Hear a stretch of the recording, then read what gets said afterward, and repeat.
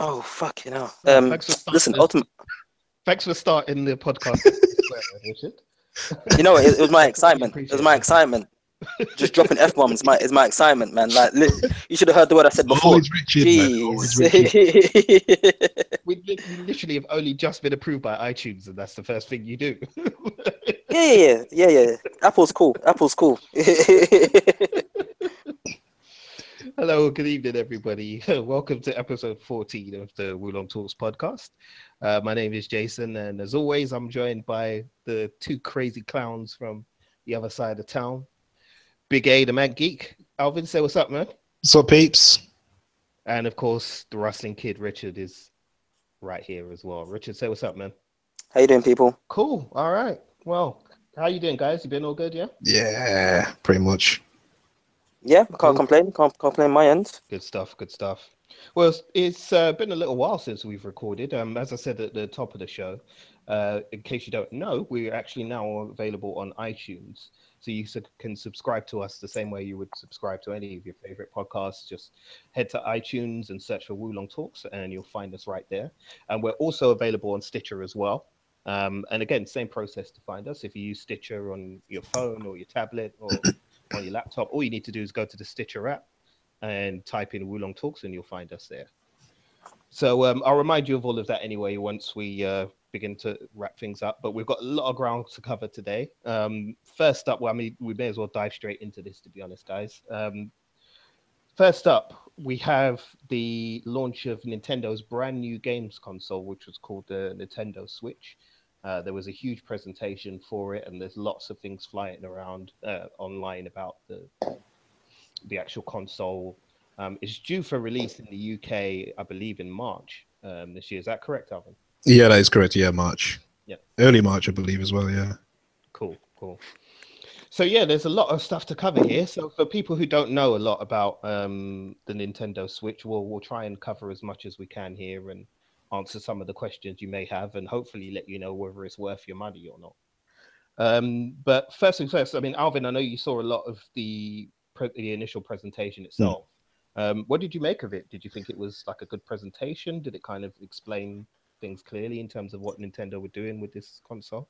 Yeah, I mean, it was kind of formal, but not formal at the same time. Like there was a lot. Like they cut the crap straight away. They went, look, okay, it's going to be $300 in the US, which turns out to be £280 in the UK. You know, they're like, okay, it comes with like the Joy-Con controller and all that. The battery lasts 2 to 6 hours, depending on how graphically intensive the game is. So they literally just went straight in and they just told you all the things that you need to know.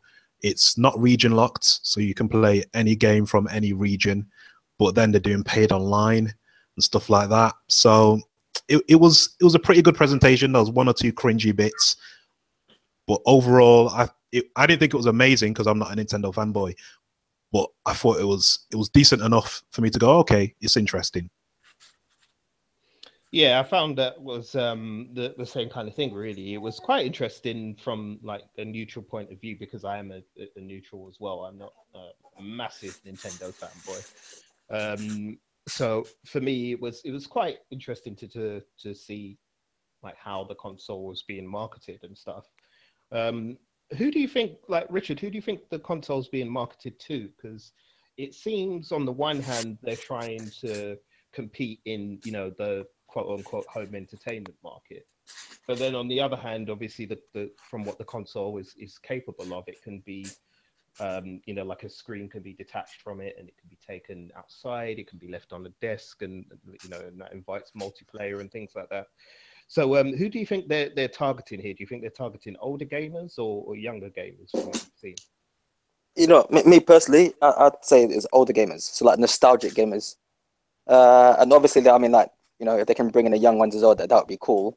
Because I mean, like, basically, since the Wii, give or take, this is how they kind of like had the same kind of like manifesto for their machines that they've been releasing, right? So like more family orientated and like a lot more interactive. I remember reading this interview or seeing an interview of like the guy from Nintendo basically saying that when the Wii came out and when the Wii U came out, like that was like decades in a, like that was a decades plan that happened. So like when Nintendo, remember Nintendo like a they're like a company which bases themselves on like for games, not so much like the machine. So there's this whole thing of like, excuse me for a second, Lou. Sorry, the boys in the room. Outside, please. Outside. Whereas like they want this whole, you know, like with the Game and Watch, it's something that you could take around with you. Then they made the Game Boy, then they made the DS, then the Wii, and then the Wii U. So it's like that whole thing where I think the only people that are really going to appreciate it right now are nostalgic gamers. Like, so I think probably like our generation, you know, like who are still going to pick up Mario games and Zelda games and Pokemon, Mario Kart, Super Smash Brothers. So I think that's who it's been aimed at. I don't think they're really aiming at young guys or a young crowd, so to speak. Or even if they are, they know where their base crowd is. Yeah, I think there's definitely. It looks like to me they're kind of making a play for the nostalgia crowd, as you said, the older gamer. Certainly, there's a lot of studies that have said that, you know, this is the older gamer is quite a growing market at the moment, and with the popularity of the kind of retro consoles and things like that, it seems that, you know, Nintendo are really trying to position themselves in a way where they can access that market and tap into that. So it'd be interesting to see how things play out once the console actually comes out. But one thing that did come to mind, obviously, is the capability of the console to be taken out of the home and actually be used out and about. Alvin, is it via Wi-Fi that the device would connect outside, or does it have like a 3G capability? Do you know? As far as I know, I don't think it does have 3G. I think it obviously has. It must have Wi-Fi for the so you can do the online gaming at home. But I don't think it has 3G. From what I can remember, I don't remember seeing anything about 3G. The only other things you can connect to will be other switches. Out. Right. Well, that's interesting as well. Because I would have thought 3G might have been a useful thing to have, no? If you were kind of encouraging people to become sociable with the console and take it about and things like that. You know? Just purely because, well, this would lead me on to my next question, really. But in this era that we're in with mobile gaming, it seems like something like that would have been really key, and especially when you consider that a lot of places in the world don't necessarily have, you know, great Wi-Fi hotspots outside and things like that. I mean, certainly in London itself, it's not great. Like, let's be honest, you know, and this is London, and London doesn't really have really reliable Wi-Fi hotspots outside of somebody's own home. So it'd be interesting to see like kind of how that plays out. But yeah, I mean, this is to the both of you, really. I mean, how do you think it's going to cope in the era of mobile gaming, where you have, you know, mobile devices like a smartphone, like a tablet, that can be turned into a mini games console anyway, because you know, third-party manufacturers are offering so many popular gaming apps now that people can play on the go, whilst doing other things that they would normally do with their smartphone. How do you think the Switch will cope with that kind of competition, given that it's solely dedicated to gaming? Well, with the battery life of like 2 to 6 hours, it all depends on the game. Because, like I said, the more graphically intensive it is, the less time the battery is going to last. But it does have USB Type-C, so you can like hook up a portable battery to it to make it last a little bit longer. But the whole point of like mobile gaming is supposed to pick up and play. It's like Candy Crush. Just open up your phone, you're on the bus or whatever, done. This whole like taking out the Switch, having the Joy-Con controllers that you attach to it, and all that kind of business. It might be all right for kind of like, I think, like a university party environment, for example. You know what I mean? If you wanted to do some party games and stuff like that. But honestly, I mean, in the others, to keep showing like someone playing Skyrim on a Switch on a plane, I don't think you'll see that many people doing that. I don't think it's all that practical. I mean, I don't think you can really replace the 3DS, for example, with like a Switch. It's just not as compact. Mm-hmm. See, the thing is, like, I definitely agree with you on that, and you know what it is, and this is where Nintendo have done so well. I think if it does do well, it literally will be because of, like, like I said, like nostalgic Nintendo fans, and only because of like the early games that seem to really really bring in the big bucks in Nintendo. So anything Mario related, anything like Super Smash Brothers related, and Pokemon. That's it. Like, I think that's the only game that I can. But if anything, Pokemon. Pokemon is probably the main game off the top of my head. I think that can make this machine rival, like you said, like the plug and play of like a tablet or like a phone. And that's literally just because like Pokemon's. Again, I saw people playing Pokemon Go that had never played Pokemon in their whole entire life. Like that's that drug is getting stronger and stronger every year. Pokemon Silver, Pokemon Burgundy games and stuff like that. So now you're just gonna have another platform which you can play a Pokemon game. So I think that's the only time when I can see people walking around with a Nintendo Switch or people really purchasing a Switch for it, and it's just going to be for one of those games that just crosses all platforms of the Nintendo company. But like you said, but playing Skyrim on like the Nintendo Switch, what for? Well, I don't want to do that. Like, no, I'm okay, thanks. I mean, yeah, that's the thing. I mean, a game like Skyrim, it's going to be hard to kind of to see how you can get the full experience of that game if you don't have, the processing power of a PC or a proper powerful next gen console. And especially, as you said, Alvin, with the battery life, because 2 to 6 hours doesn't seem all that long, really. Especially for a game as involved as Skyrim. That's not going to get you anywhere. So it's difficult to see how that can really, how that can play out realistically. So in the UK, I was having a look online to see, kind of what the prices and stuff are. In the UK, they were saying that the console is going to be 279, and that would just be the console. But I've seen some retailers kind of offering packages for around £400, which is the console plus a Pro controller plus a game. What do you think of like the price point? Because that seems like way too high to me, especially considering like the market conditions we're in at the moment, where like a lot of people feel broke. Brexit hasn't really happened yet, and you're pushing out a new console at around that price, around the sort of 250, 270 to £400 mark. With at a time of economic austerity, really. What do you think of the price point, Richard? So it's too expensive. But these machines that come out, they're always too expensive. Like, it's crazy like that. True. But Good point. But it is. But they will sell. Whether they'll sell the amount of units that they need to sell is another matter. But it sells. But when's the machine get released? It gets released. I think it's the 10th of March, is it, Alvin, or something like that? 10th of March. Yes, it's either the 10th or like one of the teens in March. Yeah. Yeah. When do holidays kick in? Holidays kick in around that time, depending, give or take. Like, I mean, like school holidays and stuff. Like a half term. Is there a half term like March?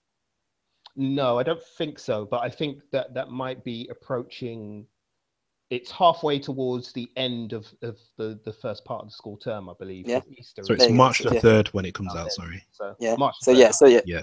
So you got it like that. And listen, like, I know people that have been broke ass and bought the PlayStation 3. Not even PlayStation 4, bought the PlayStation 3 when it was retailing for like £450 or something like that. Or you get them mofos who are like purchasing consoles through catalogs and paying it off like £2 a week. Yeah. So no matter what happens, like, it is gonna sell. I mean, like, it to me is a ridiculous price. But I'm not even surprised now, especially now as we're getting older. Like, we have to remember as well, back in the day, we never had to pay for that stuff. Mom would pay for it. Dad would pay for it. Yeah. Your auntie, your grandma, birthday, Christmas, passing your exams, whatever, they would pay for it. So that 400 or that £280 to us is probably how much, like, maybe the cost that is the same equivalent back in the day. It's just that we've got to pay for our own pocket now. So now you need to choose between putting shoes in your baby's feet or having dinner tomorrow or playing Pokemon Go for 6 hours, like on this new machine. Take it out of your mouth, please. So yeah, but I personally think that for what they're offering, for what they're giving, that's way too expensive. Like way, you could get a fucking tablet, yeah, and then put an emulator in there, yeah, and do that, and get a budget tablet at that. Yeah, that's a fair point. But yeah, I'd wait for it for Christmas. Yeah, it's a fair point. Fair point. I imagine there's going to be a lot of pestering going on in family households up and down the country. Yeah. When it comes to release time. So, in fact, you know what I'm waiting for? I'm waiting for Dave's. Sorry, like without trying to sound stereotypical and racist, I'm waiting for this machine to be released, and for all the Daves, yeah, that are gonna start selling them off the back of a truck. Like say, for the parents who can't get the machine because they've sold out, there's gonna be a lot of Daves making money in that short period of time of this Nintendo Switch machine. I tell you. Yeah, a lot of Delboy trotters gonna be out here. A lot of Delboy trotters. There'll also be a lot of Nintendo Switch boxes with no Nintendo Switches in them, maybe just bricks. So people be careful. Funny story as well. Before I get to you, Alvin, funny story. I know a guy who bought a PS3 from Bright House, and this was it was probably about a year after they came out. Bright House, for those of you listening who don't know, Bright House is basically a place where you can buy things on a long-term loan, so you can lease almost products. People use it for like white goods, cookers, fridges, freezers, washing machines, things like that. But they also sell sort of other domestic appliances, and they sell home entertainment goods as well. And often what Bright House will do is they will sell you something at a huge markup compared to what it's normally at. So in the case of this person that I know, the PlayStation 3 was retailing at about, I think, £300. He committed to buying it for £450, and then had to pay something like, I think it was, how much interest was it at the time? I think about 75% interest. On the actual purchase each month. So no, in fact, it wasn't even month, it was weekly payments, excuse me. Yeah, because they operate with weekly payments. So he was paying like weekly payments of like almost £60. And I was like, why? You could have just saved that money for 4 weeks and bought the console outright. Like, why did you do that? That's just crazy. So it just goes to show you the power of a new toy in the household, eh? But yeah, Alvin, with the price point and stuff, did you think the price point was prohibitively high, or? No, I actually disagree with Richard. I think the price point is actually okay, just because it's it's just going to go down over time anyway. So to start off at almost £300, so at 280 quid, I don't think that's too bad. I mean, I'm thinking selfishly in it. I'm thinking about me and whether I could afford it or not. I can drop the amount for that console and the game and not be fucking bothered, you know what I mean? So I don't think it's too bad, especially considering like what the PS4. I know it's not the same like graphical amount of power between the two machines, but like the PS4 was like what 350 at launch. Did that come with a game or without? It might have been without, but yeah, I don't think that's too bad. What I do think takes the piss though is the fact that like the Pro controller, which you can buy in addition, is like £60 or £70. Yeah. Fucking controller. It's like everyone a fucking laugh. And if the dock breaks, I hear that's like around 70 or 90 quid as well. Fucking piss, mate. That's fucking like a glorified fucking charging base, essentially. Why are you going to charge me so much for that? That's what I think actually takes the piss with him. And also, if the games are like party games and that, if you're charging £40 a game for like that 1-2 switch, I'm going to play it for 10 minutes and then get bored. Don't be charging full price for fucking games like that. It's out of order. But apart from that, I think the console is priced okay, just about. But I think the games, potentially, if they're these 10-minute games, man, then nah, that's not right. 40 quid for that's not right. Yeah, it does. It does seem like the accessories are exorbitantly high. Like I was doing some research online and just looking at different retailers and seeing like what they're sort of looking at for price points, and it looks like Nintendo are going to kill people with the charges for these accessories. We're really going to kill them. So yeah, it's we'll have to wait and see with a lot of these things, and I guess it depends on what the initial take up is and how the rest of the public respond to it. But Yeah, for me, it just seemed like wow. Those like you said, the Pro controller being 60 quid. I was like, what? Like that's insane. Like £60 just for It's just another controller. unnecessary. It's just really unnecessary. Yeah, that's just flat That's out more than a like game. yeah, it's just that's just flat out like yeah, we're fleecing you and we don't Yeah. care. Like we're not even gonna pretend or try to hide it. We're telling you we're Got fleecing. So yeah, that's disappointing. But we'll have to wait and see what happens with that. In terms of games, was there anything that stood out to you guys? I mean, I saw some footage from Super Mario Odyssey, and that looks really good. Like I mm, really like that. It looks like they've really kind of. I mean, Mario titles are consistently quite good anyway. There's very rarely kind of crappy ones. Um, but this looks really good. It does. It looks like crazy fun, like stupid fun. I mean, from what I could tell, it's like Mario set in the quote unquote real world. And he's in one of the scenes I saw, he was exploring a city, which was called New Donk City. I don't know why. It's like I don't think Nintendo have got like the double entendre with Donk, but mm. yeah, there you go. Wait, But that's the name of the city. yeah, yeah, yeah. What in the New trailer Donk. when he's in that city? It's called New Donk City. Yeah, it's actually on one of the flags and What the fuck? Well, you know, well, listen. Maybe Nintendo do know. Don't forget, Mario is always trying to save a princess called Peach. Listen, yeah. man. Maybe he's been adult all along, man. The guy who always kidnaps Peach is called Bowser. And then there's also Donkey Kong. Like, come on, man. Yeah, so yeah, that made me chuckle, but it does look good. I have to say, it really does look like a lot of fun. Like that looks like a game I would be like, okay, maybe I'd be interested in playing that. And then I saw some footage for Zelda Breath of Wind as well, which looks really, really amazing as well. It really does. What did you guys think of any of the footage that you saw? Was there anything that kind of stood out to you from the games that you think are potentially going to be something that's really popular when they come out? Rich, did you see any in particular? I think the only one I saw. I mean, I haven't seen any news of like the release for the Switch, but there was. I'm sure there was a trailer for Zelda with Link flying on like a hang glider, or did I imagine that? No, that's in the No, game. Yeah. that's in the game. Yeah. That's in the game, yeah, yeah, yeah. I did remember. I do remember seeing like the clips from that, and I was impressed. But to tell the truth, like this Nintendo machine, like it hasn't really done anything for me. I'm just not interested. I haven't been interested since the Nintendo Wii, to tell the truth. Like the Wii U, like didn't really do anything for me. So like I see games that are like okay, but nothing's making me like nothing seems to be sticking with me. I'm just like, oh my god, I'm gonna buy the machine for that game. Nothing's doing it for me. It's not like a PS4 where I'll buy a PS4 because I know a new Uncharted game is gonna come out.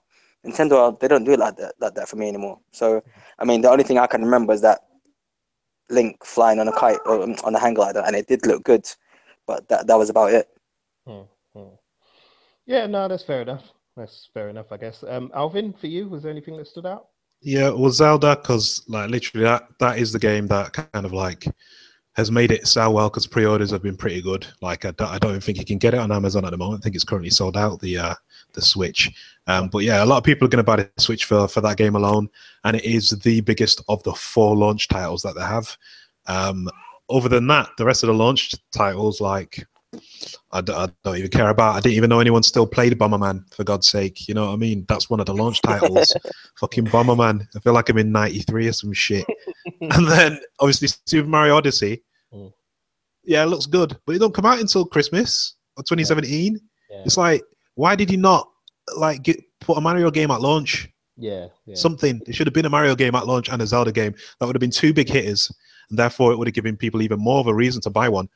The only other thing that I thought looked interesting from what I saw, like, yeah, maybe 1-2 Switch is a party game, and then there's one called Arms, which is like a fighting game where you use the Joy-Con as motion controllers, and it seemed like an interesting kind of take on a fighting game, you know, because you've got stretchy arms and that, and you're punching each other, and you can jump and dodge and whatnot, and it seems kind of simple. But I mean, if it's just you can play online obviously against people and all that. But I'd like when you get a story mode in a fighting game, I at least want that. But I don't think this game will have that at all. Yeah, I think I don't know if I'm wrong, but I think I saw that Super Mario Kart 8 is going to be available at launch. Yeah. So I no, think... not Super Mario Kart. No, that's not at launch. No, I think it's coming in the spring, but I don't think at launch. Oh, right. Well, then in that case, yeah, that's a massive mistake that they've made as far as I'm concerned. Because I agree with you 100%. There should be a Mario presence there somewhere. On the launch, it just seems odd that they've... Because I think the only other thing that I pretty much know for a fact is coming is the 1-2 switch, I think, which is, I guess, is their version of, or the updated version of like Wii Fit, which was the thing that launched with the Wii when that came out. So, I mean, I don't know a lot about 1-2 switch, to be honest. It's just party games. You don't even need to know. Yeah, those kind of games. I'm not social like that. I don't. Sat in the dark by yourself. Yeah, I don't invite people around to my house to be like, yeah, come on, let's do hula hoops and jump rope. I'm like, no. Gaming for me is a very selfish experience, so I'm not about that.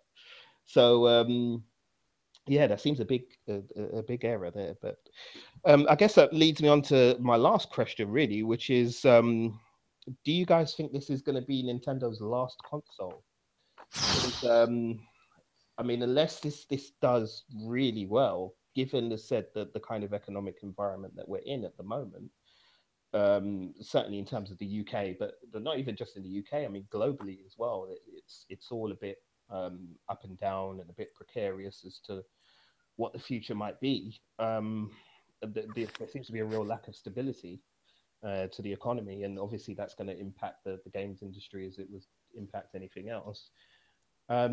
Do you see any kind of future for Nintendo in console gaming, or do you think they might knock it on the head after this one, if presuming it doesn't, do gangbusters when it sells, and start switching maybe to looking at other platforms and things like that?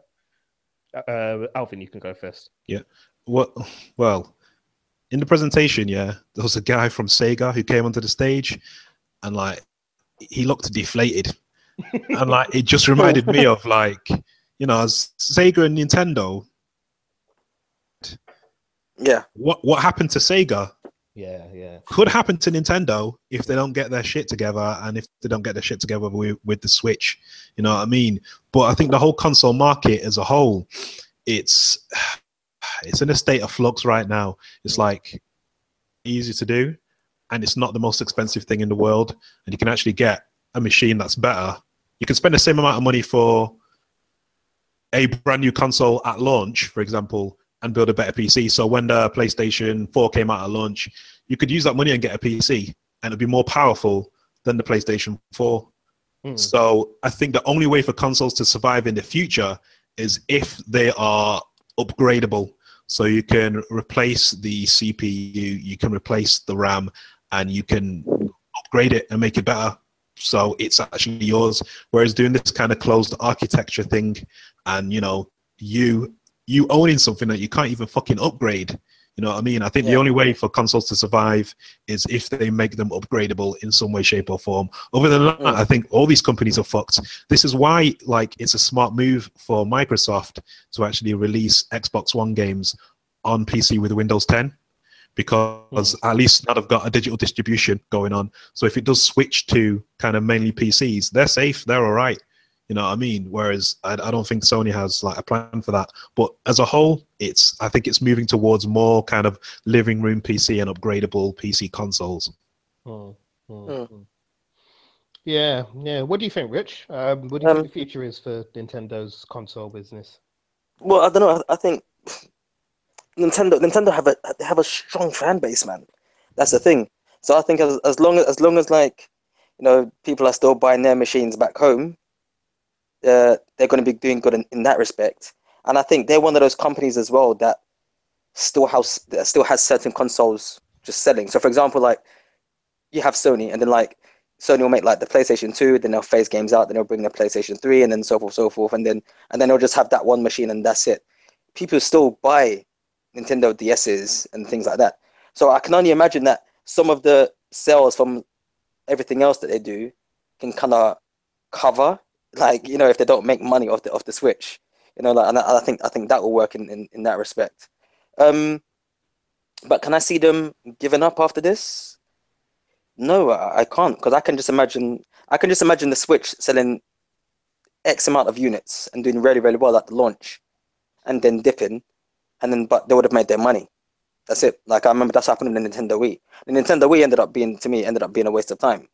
But I bought the Nintendo Wii twice. Yeah, What? and I bought Nintendo Wii twice, man. Like, that's a story for another time. Yeah, that's definitely a story for another time in my younger heydays.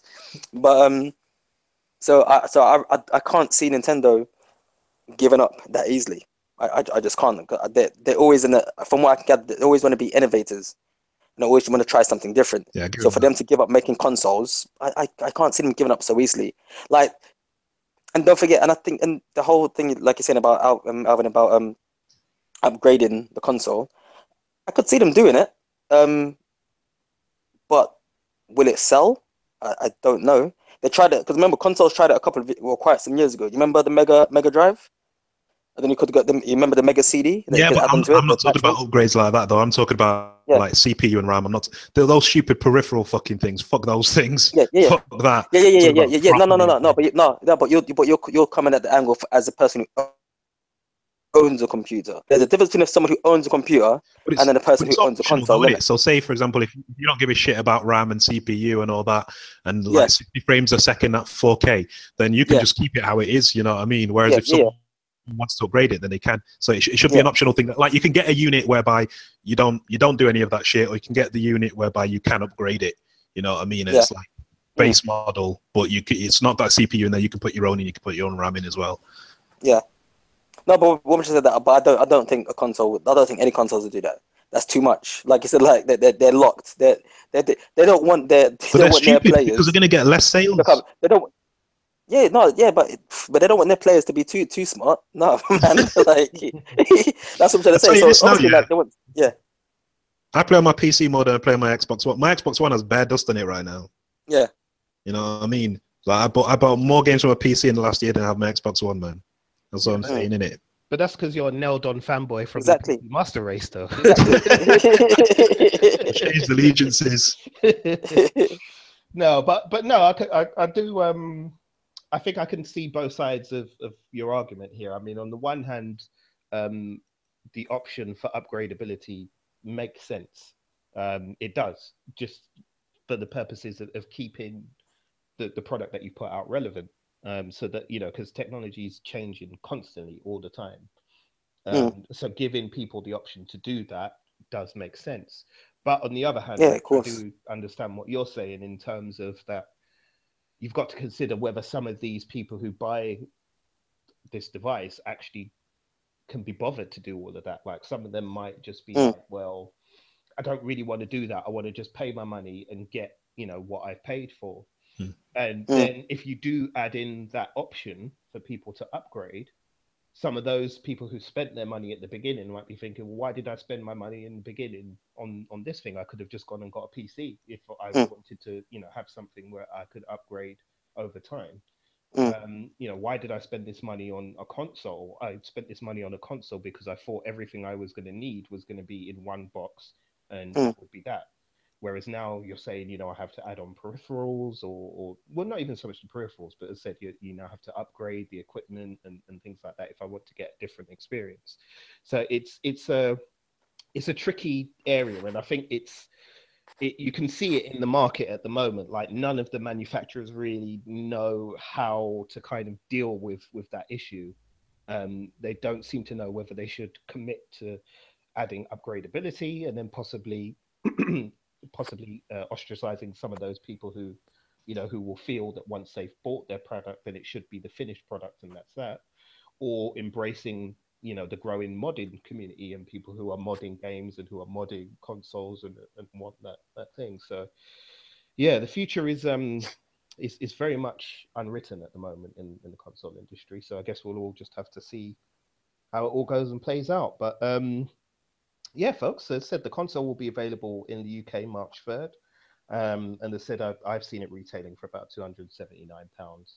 Whether or not you should get it, I guess it's gonna depend on the kind of things that appeal to you, really. Whether you're if you're a big Nintendo fan, then I imagine you probably have already made your decision and have bought your system already. And I'm not sure what we're all debating it for, but for those of you who are on the fence, I would say maybe play it by ear and wait for the device to come out.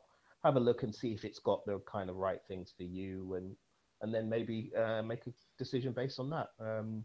Would you agree with that, guys? Or Yeah, I'd say that's fair enough. Yeah, of course. Yeah. Cool. All right. Wicked. Well, I think we've wrapped up Nintendo Switch for now, so we'll leave that alone. We've got some other things to cover as well.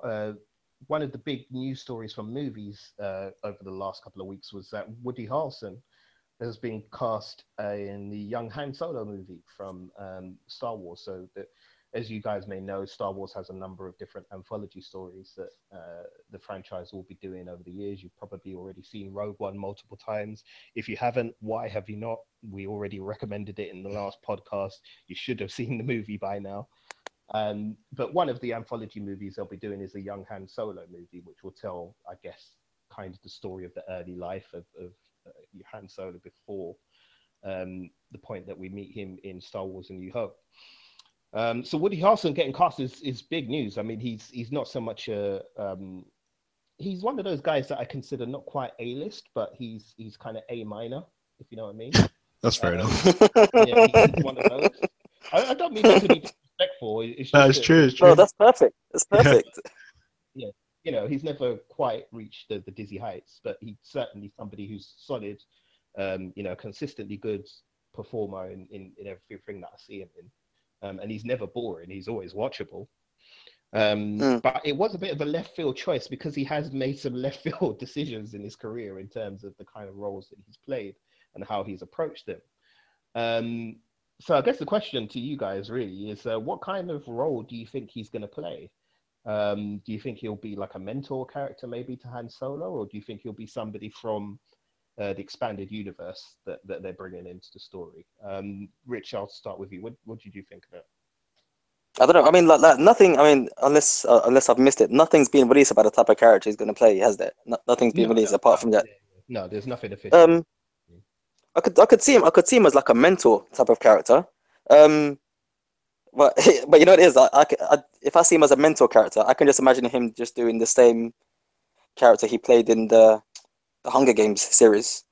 That type of like drunk, that type of drunk, but like swish, like almost like scruffy looking, but like neat at the same time because he's a drunk, but he's really smart he's really smart and good at what he does. But you know what? Playing Woody, he's going to be playing Woody Harrelson's like acting career. Whereas like man, like you've done some amazing heists in your time. And then you went and lost it all at the fucking cards, like it was on a sabacc table or something like that. So I could imagine him playing a character like that. I tell you what would be really really good. And Alvin, I'm gonna pick your brain on this. Talon Card. Just imagine if you played Talon Card. How cool would that be? You remember that? Do you remember that name? No, I don't. Wait, was that one of? Wait, hold up. Was that one of the pirates or smugglers that raised him? No. See, the thing is, like, I don't really know too much about Han Solo's backstory, but Talon Card is one of the smugglers in the Heir to the Empire trilogy, who owns the ship that Mara Jade works on. Ah, okay. Yeah. So I mean, so that could be like a nice little tie-in, but yeah. I mean, to tell the truth, I mean, like, asking about what type of character he's going to play is literally, it could be anything, man. He could literally be anything. It could be the original father of Anakin Skywalker, for all I know, man. Because you don't know who the baby daddy is for him. I don't know, but I mean, playing a mentor just seems like the normal. What's that? We all know Anakin Skywalker was born of midichlorians, bro. Yeah, immaculate conception, bro. Come on. Yeah. What's the name? Shimi Skywalker has never had a lightsaber in her whole entire life. Yeah. And then that Jedi starts doing the breakdance. I claim you are not the father. Starts levitating chairs and breakdancing. Oh my god, that would be brilliant to have like Maury Povich on there or something. But yeah. Yeah, but a mentor character to Han Solo just seems like the logical thing, doesn't it? Really. Yeah. It does seem that way, really. Alvin, did you have any thoughts? And did you think there was anybody like that you're aware of in the expanded universe that you might possibly play? And no, I didn't think anything specific. I just thought someone who's like I mentioned earlier, someone who's either helped to raise him, or kind of is kind of like a mentorish kind of character, as opposed, but not so much a nice mentor, just someone who learned the dodgy things from that helped him to survive. I think he might end up being like have makeup, like prosthetics of some sort, because it's quite recognizable to me. So I think they'd probably want to do something different with him. Maybe a little bit of CGI. Nah, not a CGI character. Nah, maybe they'll just put, tentacles on his head and it'll be like a Twi'lek and that. Who knows? But I reckon there might be a bit of makeup on there, because for me, I'll just be sat there going, oh, well, it's Woody Harrelson, isn't it? I mean, I'll still enjoy it, but it constantly just bring me out that it's Woody Harrelson, unless it was a totally unique character, like that I wouldn't expect, like seeing Forrest Whitaker as Saw Gerrera, for example. Like that was just, I didn't see Forrest Whitaker, I saw Saw Gerrera in it. So it just depends how far away the character is from him, or the idea that I have of him. You know what I mean, as to whether I'll be able to accept him not wearing any makeup or anything like that. But yeah, it totally caught me off guard when I heard the news. Yeah, I guess I can see what you're saying about the about the possibility of him taking you out of the movie, because of the type of actor that he is, because he can, in some performances, he can be quite extrovert and quite, dominating in terms of the type of performance that he gives. It does make sense, I guess, in a way, when I think about it, that it would probably be an alien type character, and that they would probably use some kind of prosthetics or something to kind of just misdirect a little bit away from the fact that he's Woody Harrelson in this movie. Rich, did you have anything to add, or you good? I think that if they bring him in, if they give Woody a love interest, they should make it Rosie Perez.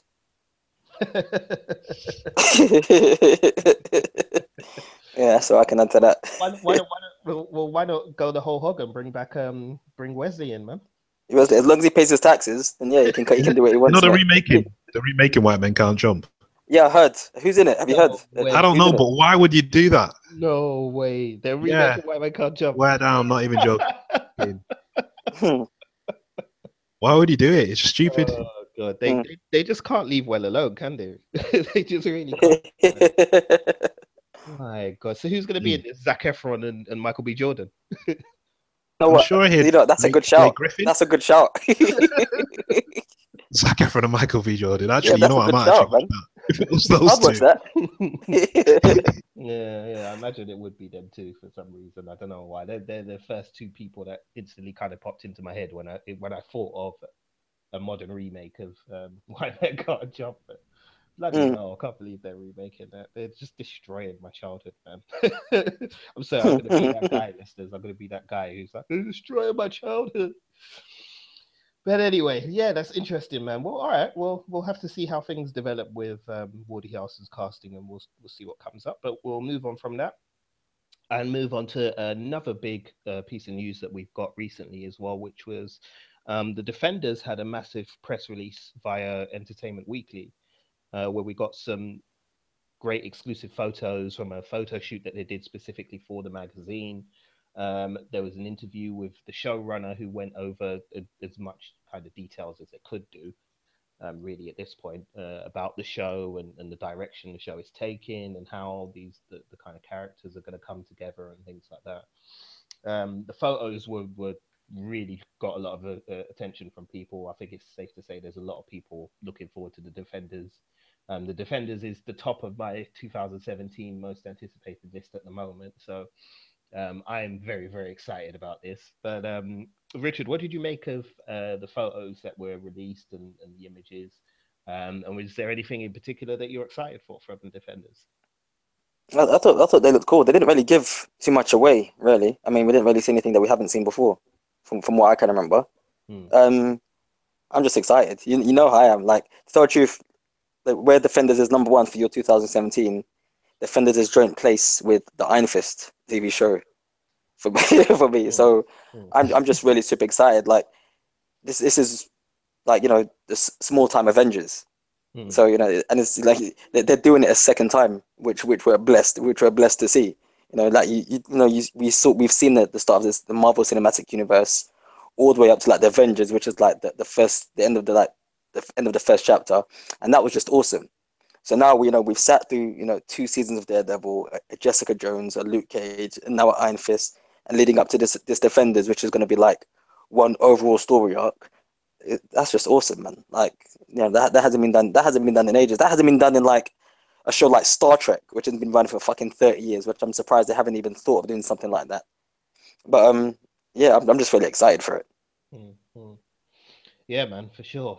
Alvin, initial thoughts? Yeah, it seems good, man. It seems like they're having a good time. I saw that video on Entertainment Weekly where it was pretty much just Finn Jones just talking mainly about like the characters coming together and all that kind of business, and like giving you a bit of an idea of what the show's all about and that.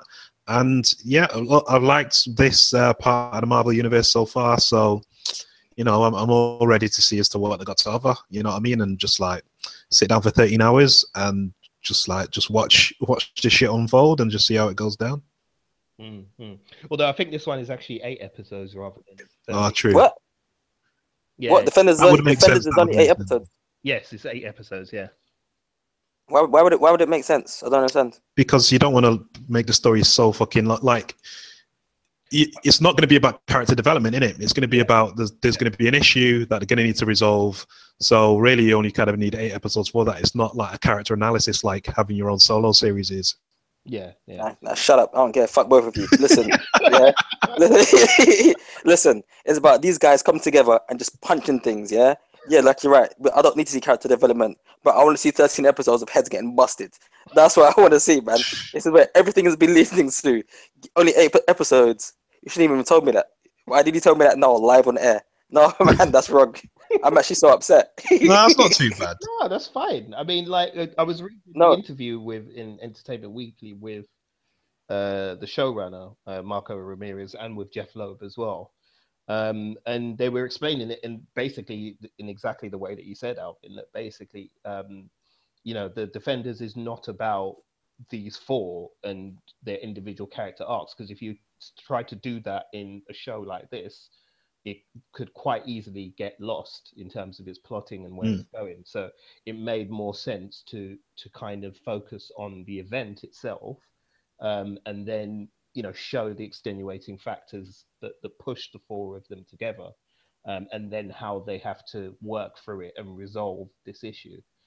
And there's no need for that to be 13 hours, to be honest. And I kind of agree. It doesn't really need to be. It would be nice to have 13 episodes, but I'm not upset about it. It's cool. If they can tell the story they want to tell, and entertain me in 8 hours, which I'm very confident they can do, given what they've done so far, then hey, I'm good with it. So yeah, I can accept it. So Rich, I'm sorry, man. Fuck off! I'm sulking. I don't care. Don't talk to me, man. We've hit a nerve with Rich listeners, so we may lose him. I don't know. He might go and make himself a cup of warm milk and grab a cookie and sit in the corner with No. I'm gonna get my lightsaber and just smash on my computer like Kylo. You're gonna rage quit out here. But yeah, it looks really good. And I said the interview. I would definitely recommend reading the interview, listeners. It's on the Entertainment Weekly website, because it is, even though they don't give anything away, it's actually very illuminating to get a sense of kind of what they've got planned for the actual event and how they've worked to get all the pieces together. Because the different actors have been offering different tidbits and snippets as well, and they all kind of seem to be saying that it's not that they're not the Avengers, in a sense that nobody's kind of like buddy pow point. They've all come together because of circumstance and because of events that unfold in the series, and that's what kind of pushes them to work together. And they get to a point in the show when they realize damn, we need to work together if we're going to stop this thing, because we can't do it on our own. So it's very, very eye-opening to see that. Apparently, one of the first scenes of them together is a massive hallway fight scene. Oh And god. I Yeah. can't wait to see They love a it. hallway fight scene. Yeah, I'm telling you that is like my new favorite trope now is hallway fight scenes. Like, I love it, and apparently that's how they'll first come together in the actual series. Will be a big, massive hallway fight scene. In terms of the plot and things like that, like I said, the details were very, very thin on the ground. But obviously, we know now that Sigourney Weaver is going to be playing the main villain, which is just awesome. Her character has been named as well. She was named in this press release as Alexandra. I was trying to look through like kind of the comics and stuff that I have to see if there's any kind of precedence for her, but there was nothing really that I could kind of.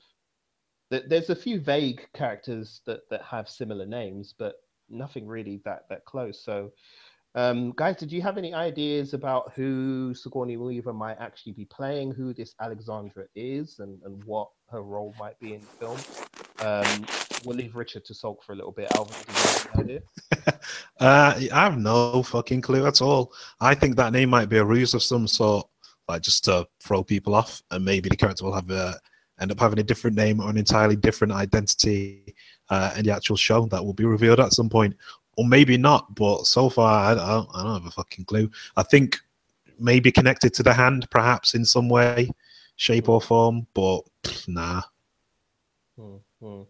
Yeah, I mean, I know a lot of people have been saying like they think she's playing Mephisto, but I don't know. I mean, from what again I read in the interview, they were saying that they didn't want the event or incident again to be like an Avengers level incident, because when it's like that, all you're doing is opening the door for people to go, oh, why isn't Iron Man here dealing with this? Why isn't Captain America here? Why have they not called this? Why have they not done that? So they had to kind of pick a character and an incident that was big enough to warrant the four of them coming together, but small scale enough for them to have to deal with it in that contained environment, rather than kind of as said, having the temptation for people to go, oh, you should bring in this and you should bring in that. And Mephisto is basically the devil, so like I don't see how you can basically bring the devil in and then go, yeah, no, we'll let these four street heroes deal with the devil. So that doesn't really add up to me. Maybe they will, maybe it's a bait and switch and they will do that, but yeah, I can't see that happening myself. Richard, you back from crying now? Yeah. I think Mephisto seems like a bit too much of a jump from what we've been introduced to in that universe, in that part of the universe so far. So to jump for we've obviously seen some form of like supernatural stuff happening with the hand, or the beginning of supernatural stuff happening with the hand. So it is a possibility, but the jump is still too big. I mean, like, Mephisto is no small fry. I reckon, like, I think I'm gonna go with what Alvin said, and basically, it could all maybe be a ruse. The rumor that I heard is that Sigourney Weaver actually is Khan. So yeah, that's what I'm hearing. Like, they're saying one thing, but really she's another thing, and so yeah. But no, but in all honesty, like, I've been racking my brains, and I can't think of any form of character who could be the antagonist to bring those four together. In any way, that not off the top of my head. Like, yeah, nah. Yeah. I mean, I think the only thing I can think of is that she's probably going to be connected to this company, this IGH company that kind of keeps popping up in the Netflix series.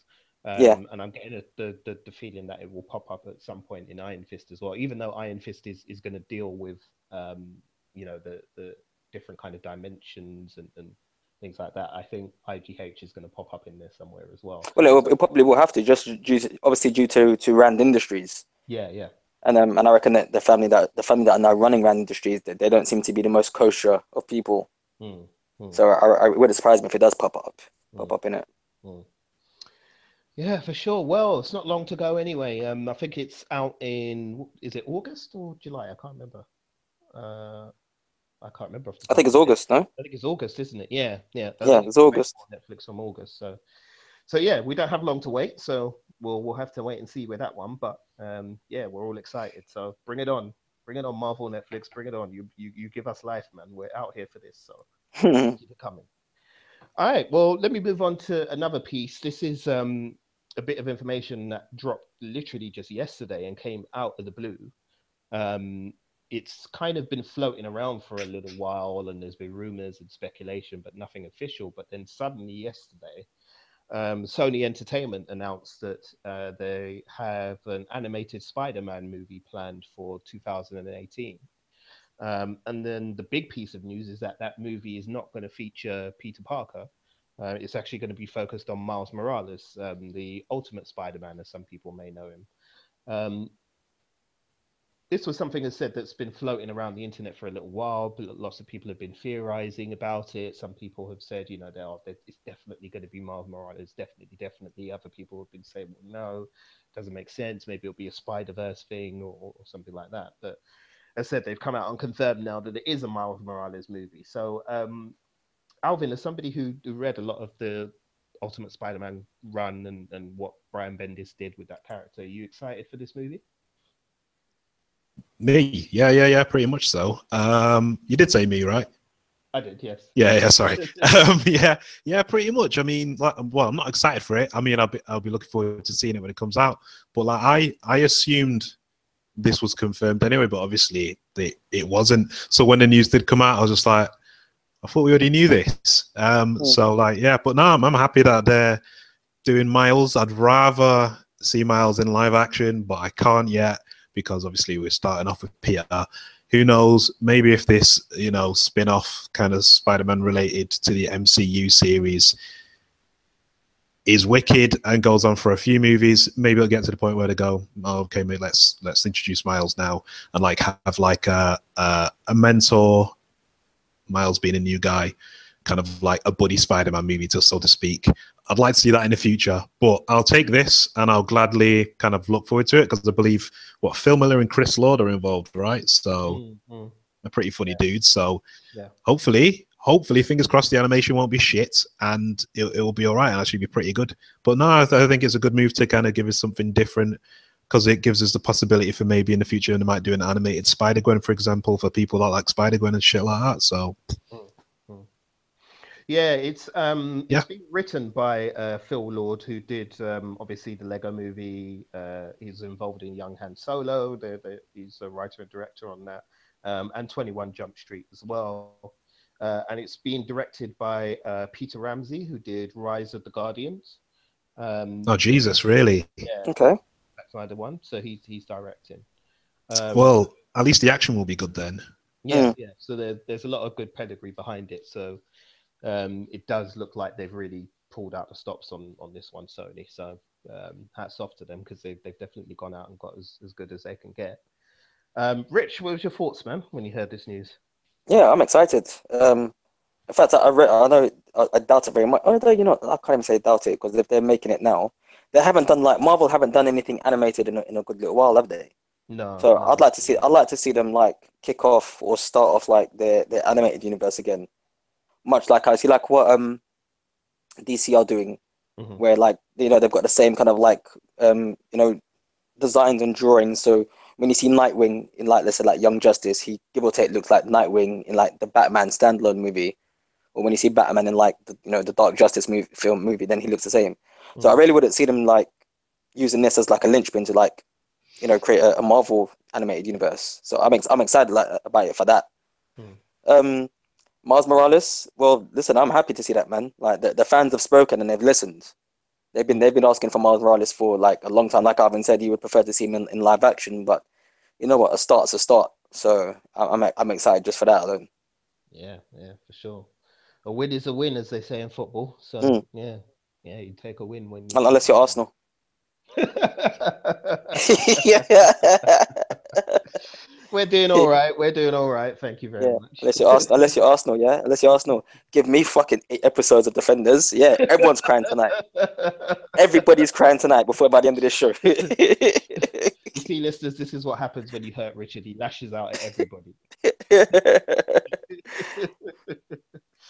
But yeah, no, that's really cool. I was really pleased to hear that. And as I said, there's good pedigree behind it. So, touch wood, it looks like it's all going ahead smoothly. And as I said, this movie should be out. I think they've got it slated for the summer of 2018. So, it would be a good time as well. So Obviously, it's in cinemas. It's coming out, yeah. yes, this will be in cinemas. Yeah, Okay. yeah, which is a bold move. Yeah. Yeah, very that's a bold big move. move. That is a very, very bold move from them because, pretty much the big kind of established um, studios are the ones that dominate the cinema. So, Disney, Pixar, you're getting like the who's the guys who did Kubo and the Two Strings? Oh, Leica. Leica, that's it. Yeah, Leica are like are the new kids on the block really, and are starting to work their way in there. But yeah, like I said, Disney Pixar is pretty much dominating the live action animation and kind of big screen animation at the moment. So for Sony to go in there and to challenge them is a bold move. But then I guess they're banking on the Spider-Man brand name being big enough to compete against whatever offerings it is that Pixar and Disney have coming up. So it makes it. I think Toy Story 4 is due in 2018 as well, isn't it? I think so. Yeah. Yeah. So yeah, it'll be interesting to see how that all plays out. So we shall have to watch along and see. All right, listeners. Well, we're going to have a little bit of fun now. We've got a little section here where Richard is going to pitch an idea for a Gambit movie to myself and Alvin. So if you listen to some of our other podcasts previously, Richard has done this before. So me and Alvin adopt the position of being two ignorant studio executives, a lot of money, looking for the next hottest thing that we can chuck some cash at. But obviously we're completely clueless. So it's down to Richard to pitch his idea to us and to sell it to us. So this week, choose Gambit. Is that right? So Rich, before you get into the pitch yourself, can you just for the benefit of people listening, just outline a little bit about who Gambit is and basically why you're doing it? Okay, Gambit is a much loved character of the X-Men. It was released in like the early 90s, and has been fairly popular. I think a lot of people were introduced to him via the X-Men animated series. But in saying that, not even a lot was done with him in that cartoon. If how the cartoon tended to focus more on like the central characters like Cyclops, Wolverine, Jean, and Professor X. But he is still a very interesting character. Over the past few years, the character itself hasn't really, been used well. I think just because he's still a character that's still kind of stuck in the 90s. But I think if used in the right way, I think it could be a nice introduction into the X-Men universe. Let's say if they were to reboot it. Like my pitch is going to be, I'd probably say like a pitch or reboot. So I'm looking at this thing of this. Obviously, Wolverine 3, which you now know is called Logan, it was coming out, and that was going to be the end of Hugh Jackman being Wolverine. So my pitch would be, okay, we're going to make a Gambit standalone movie. I know it's really, really a bold move to use a character that's not really known, but this would be the first film in the rebrand of the of the X-Men universe. So let's just forget that X-Men Apocalypse happened and X-Men Days of Future Past happened, because in my eyes they were just pieces of shit. But that's just my opinion. So yeah, so that's the character of Gambit. Okay, cool. All right, well, Alf, it's time for you to put your ignorant studio head hat on. I'll put mine on. We're both busy like snorting cocaine and plotting domination as making it rain in that. Yeah, as studio executives are wanted to do. Yeah. So Richard, take it away. You've got 5 minutes to pitch us your Gambit movie. Go. Okay, all right. So, like I said, so the film itself will open up with an introduction to the Thieves Guild and the Assassins Guild. You find out that these are two very famous underworld families. One obviously deals with killings, throughout the world in different countries and different governments, and one obviously deals in thievery. So, paintings, the Ark of the Covenant. I mean, like really, really heavy shit. these two families have been at war for decades. But the family we're going to be concentrating on is going to be the Thieves Guild. The Thieves Guild is going to be run by Jean-Luc Lebeau, who's going to be played by Pierce Brosnan, and his wife, who I haven't named yet, but she's going to be played by Monica Bellucci, just because she's hot and she's quote unquote decent actor. And Stop. You've got me at Monica Bellucci. Take my It's okay. Take it. No, I'm kidding. Go. Yeah, so basically, so obviously, I mean, the first quarter of the film will be an introduction to these two families and how they've been warned for centuries. The Assassin's Guild will the main heads of the Assassin Guild. They have a daughter called Belladonna, and basically the Thieves Guild, which I've already told you is run by Pierce Brosnan and Monica Bellucci, they have a son called Remy LeBeau. Now, basically, in order to create peace between these two factions, these two shall be married. It will start off with them first meeting each other as children. So, the Belladonna shall be getting ice cream, and she's just minding her own business with loads of like bodyguards just trying to protect her. And then somebody tries to put a hit out on her and takes out the bodyguards. Remy LeBeau, who we see now, is like an 8-year-old scoundrel, just walking about his own business, looking like a little scamp, eating some ice cream. Sees, as far as he's concerned, the most beautiful girl in the world being attacked by these, by these mobsters. Take into account that these two children come from very different type of families. They haven't read normal family lives, so they both know how to fight and how to look after themselves. So we're treated to them basically experiencing first love while defeating these mobsters who are trying to kidnap Belladonna, to the soundtrack of the song by the Wannadies, which also appears in the Romeo and Juliet song. So I'm going to sing a little excerpt for you. You know that song that goes, because it's you and me, always and forever. So yeah, so that's going to be the soundtrack that's going to be happening while these two kids are just battering the hell out of these two assassins that are trying to kidnap Belladonna. And that's how they end up falling in love. Okay, so we flash forward a couple of years, and then we find out that the marriage that's going to happen between these two to try and unify the two guilds is finally starting to go ahead. And basically, so we get to the actual wedding, and then we actually meet Belladonna's brother, who's slightly mad and almost has a slight ancestral feeling towards his sister, and decides to interrupt the wedding and say, I don't agree with this wedding, and I challenge Remy LeBeau to a duel to the death. And if he wins, he shall marry my sister, and if he loses, he shall forever be cast out. They end up having this fight. Belladonna's brother ends up getting killed, and it turns into this big brawl and free for all. And with Belladonna's brother getting killed in a skirmish, Remy LeBeau, Gambit's mother, gets killed, and so it's a life for life. But in that case, Gambit has to be cast out.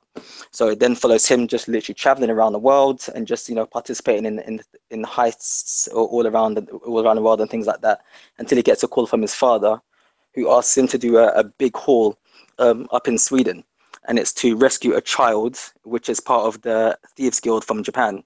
So if you've ever read the Gambit comic book, there's going to have a couple of bits and pieces taken from it, and I'm just going to be using it for myself.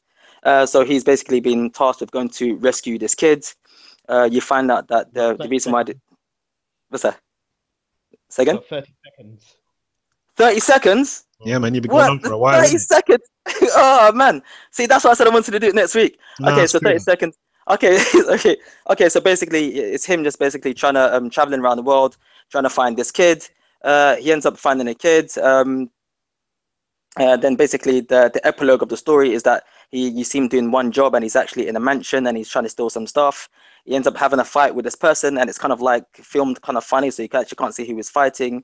And then just as they're about to have a fight, you see somebody pop their clothes, and it's Tom Hardy and it's Wolverine, and then you see like Professor X saying like, "Listen, you've broken into a house and you've tried to steal this thing, Remy LeBeau. I know who you are. Blah blah blah blah blah. I want you to join this group." And basically, Gambit ends up saying like, "Listen, I'm not really about that life. I'm just a one-off. I'm a solo man. I'm a lone wolf." And then you hear somebody from the background go, "Listen, man, I told you, it's always the pretty ones who think they're too good for us." And you turn around and you see that it's Rogue. And basically, Gambit takes one look at it and goes, "On second thoughts, I think I'll join your group." that would be the epilogue to the thing, and that would be the introduction to the rest of the X-Men that would then kick off the franchise again. I had a lot more of a backstory, but I didn't know I only had 5 minutes. How's the cocaine doing? Not well enough.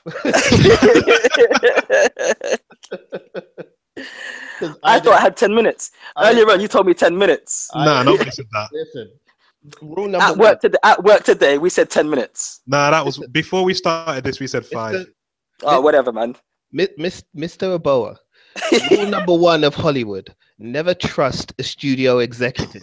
They will lie to you. They will tell you they're going to do one thing and then do another. Okay, you can take that lesson for free, kid.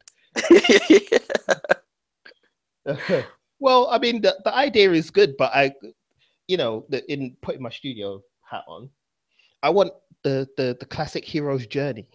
I want, the 3-act movie pitch. I want to hear a beginning, a middle, and an end. I want to hear what the hero has to triumph over in order to learn something at the end of the day, because that's what movie audiences want. They want to see somebody who learns something at the end of the movie and becomes a different person as a result of it. Yeah, no. Okay, no. What I'm trying to say is that listen to the listeners out there. I don't care what these executives are saying. I was told I had 10 minutes. Yeah. No, you weren't. Listen. No. I'm gonna give you my feedback now. You need to be quiet. You're in my office. You're in my office, damn it. You've had right. I'll tell you this. I'll listen to the other executive, Alvin. Sorry. It was right. You know what I mean? I like some of the stuff you said. It seemed interesting. You know what I mean? You've got passion. I give you that. But you need to work more on selling the idea. You know what I mean? You've got to be compact. You've got to give it to, because we think audiences are idiots. Only they can handle little packages. So you've got to put the idea in like a more concise manner. I like the scenes that you said, regardless, but your whole idea needs to be way more concise. I think for future ones, if you're going to do this more, if you're going to, get a job around here and that and pictures more ideas, you've got to be more concise. You know what I mean? Because I like the stuff you said, and you can leave a lot of that to the script, but I just want main points, because people are idiots and we need to sell to them like they're idiots. So you need to speak to us as if we're idiots. We're not. We're executives, but speak to us like we're idiots. Oh, and by the way, we're totally ripping off those scenes, even though we're not. Yeah, we're gonna put them into a different movie. We're blatantly ripping them off and putting them in another movie. And then maybe we'll hire you to be a runner on that movie. A runner for the runner. A runner for the runner. But no, in all seriousness, there was definitely some good bits in there. So it'd be interesting. I'll tell you what. I'll give you a second appointment next week. You can come back next week, and if you can concisely kind of break down that whole story down to its essence and to its core, and instead, if you can give me the hero's journey out of that and the reason why our audiences are going to like this, then maybe I'll write you a check. How's that sound? Okay, so next week I'm going to get a second chance to pitch my Gambit solo movie. Is that correct? That is correct. Yeah. Jesus. Okay, cool. All right. Okay, you hear that, listeners? Okay, wait. Will I have 5 minutes or will I have 10 minutes? You don't need 10 minutes. I reckon you can do it in 5 minutes. Do it. Okay. All right. Listen to the feedback Alvin gave you. Keep it concise. I was too like, I was concentrating on the white around his nose. I'm sorry, man. Look, you just concentrate on the story, all right? Don't worry about the nose. Don't worry about my nose. I'll buy a new one, damn it. I'm an executive. Yeah. And when you come back next week, make sure you bring some decent hookers with you, okay? We've kind of run through the ones we've got here, and like, to be honest, I'm kind of bored, and I think I might just strangle one of them just for the sake of it. So, like, make sure you do that. But yeah, no, that was cool. That was fun, man. That was fun. Thank you, Rich. So yeah, cool. You'll get to hear part 2 of Richard's pitch next week. So we'll get him to see if he can give us a story that's worth us spending some money on. Right. Well, let me have. Oh, before we do anything else, actually, we do have a question this week. Now, if you do have any questions for us listeners that you want us to answer on the show, we're more than happy to do it for you. You'll just need to send in an email to us, which you can do at wulongtalkspodcast @gmail.com. So anytime you want to suggest anything or even a topic for a show, we're more than happy to hear from you. So you can send it in. So this week we had a question from Luke, and it's quite timely as well, given that, as said, we had the Logan trailer release today, which we will cover again, listeners. But the Logan trailer came out today, and Luke asked the question, who do we think would make a good Cable for Deadpool 2? Now, as you may or may not know, there is a Deadpool sequel that's going to be in the works, of course, after that movie cleaned up at the box office. And one of the things they're going to do is to plan to bring in Cable, who's quite a familiar character for comic book fans, but not so much for people who maybe aren't quite familiar with Deadpool and Deadpool's background and things like that. But essentially, he's like a time traveling soldier, if you want to boil it down to the bare bones, really, of the character. That's basically who he is. So yeah, Luke asked, who do we think would make a good Cable? So guys, do you have anybody off the top of your head that jumps out to you that makes you think, yep, that guy would do the job? Alvin, we'll start with you. Liam Neeson. Hands down, Liam Neeson. He's like, what is he? Is he 6'2", 6'3", or something like that? So he's got the stature. Because Cable's like a pretty big guy, you know what I mean? We also know what he looks like with white hair as well when he was Hannibal in the A-Team. And he actually looked quite fine on him. It looked all right. So give him a metal arm, give him that glowing eye. I reckon he could be Cable easily.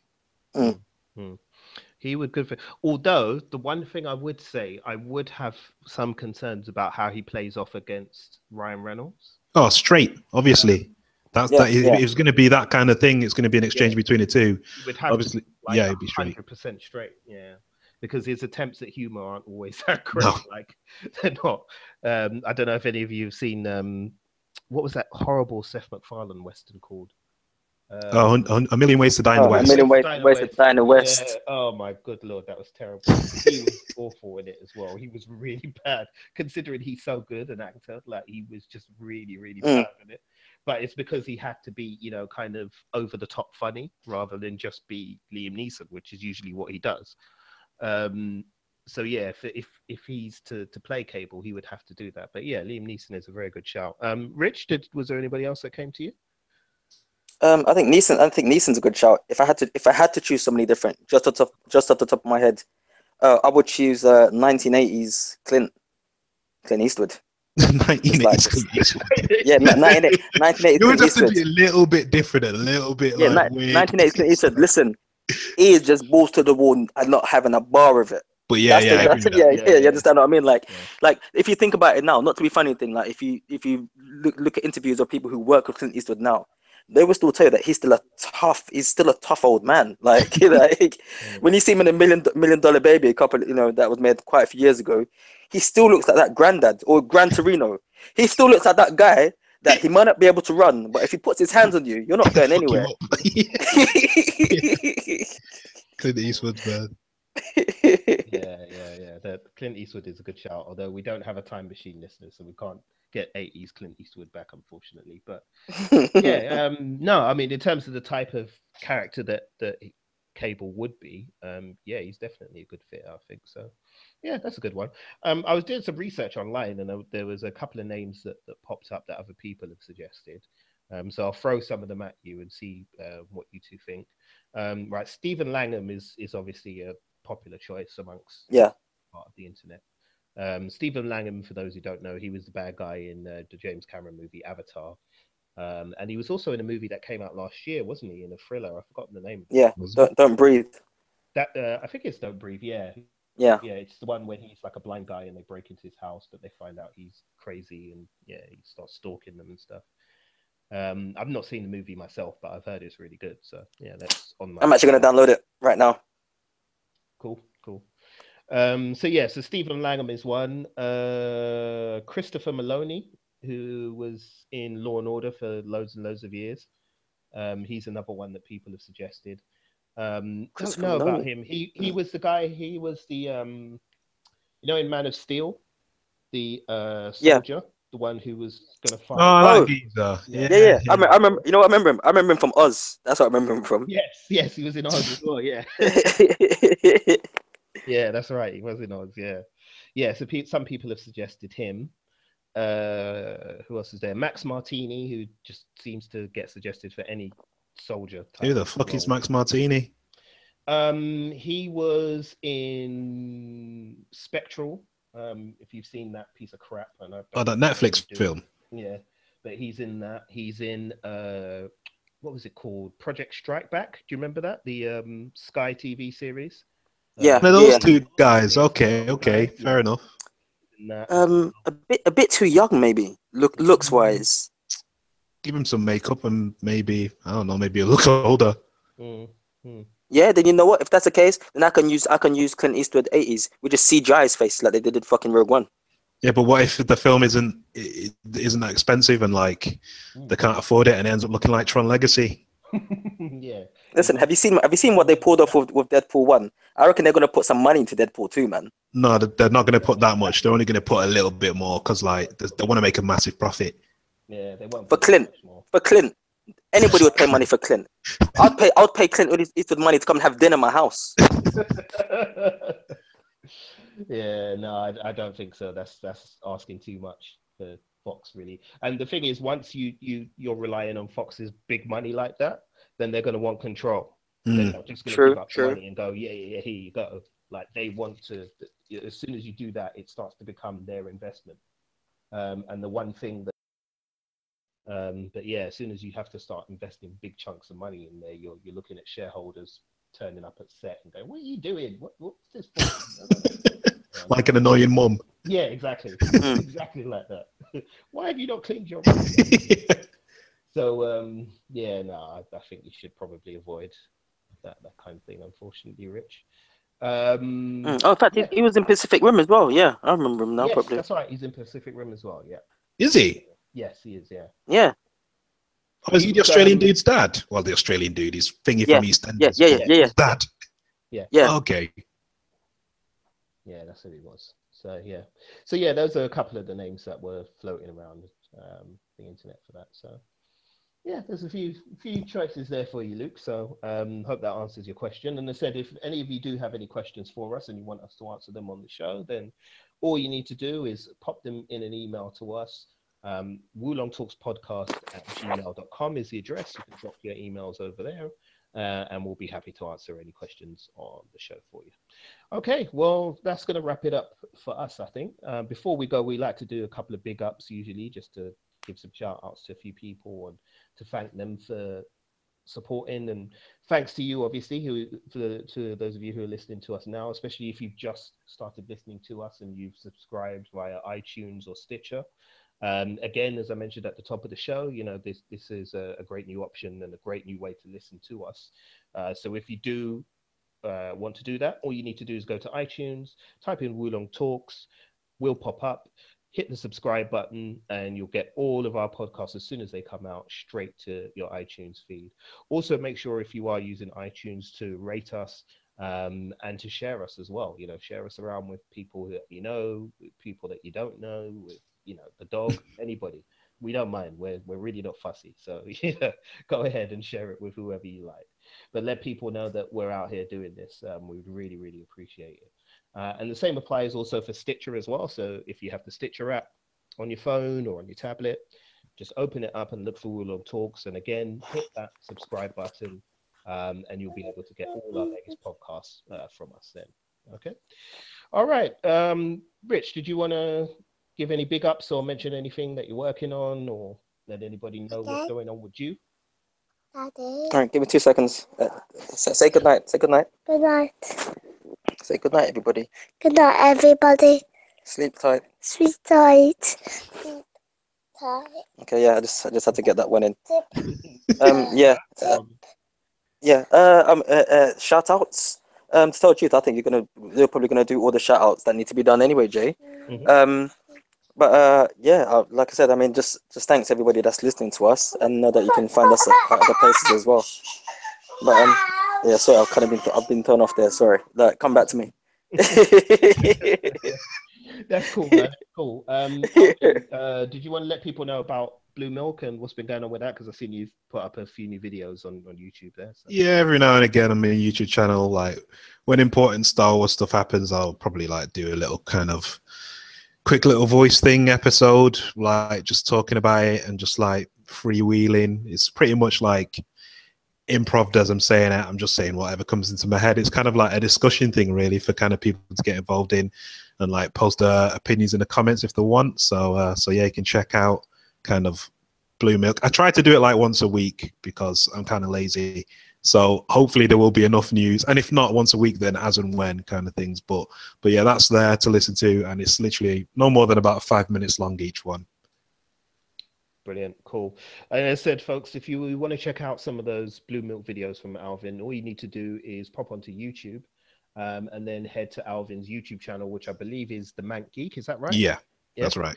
Okay, but it's actually it's actually linked to our YouTube channel as well. So if you are watching us on YouTube right now, if you go to our featured channel section on our YouTube page, you can click on Alvin's page from there, and then you can take a look and get your latest Star Wars information and the thoughts of Big A about those informations as well from him. So it's really good. So check it out, man. Okay, let's quickly do some big ups. I'm just going to run through these because there's a lot. So I would just wanted to say a big up to all the people who keep supporting us via Instagram, via Twitter, via Facebook. So big thanks to Graceful Viking, to Yellow Rage Attacks, to Drag Meme, to Cream Pogs, to Paola, to George, Dion, Dean, Jay Del Negro.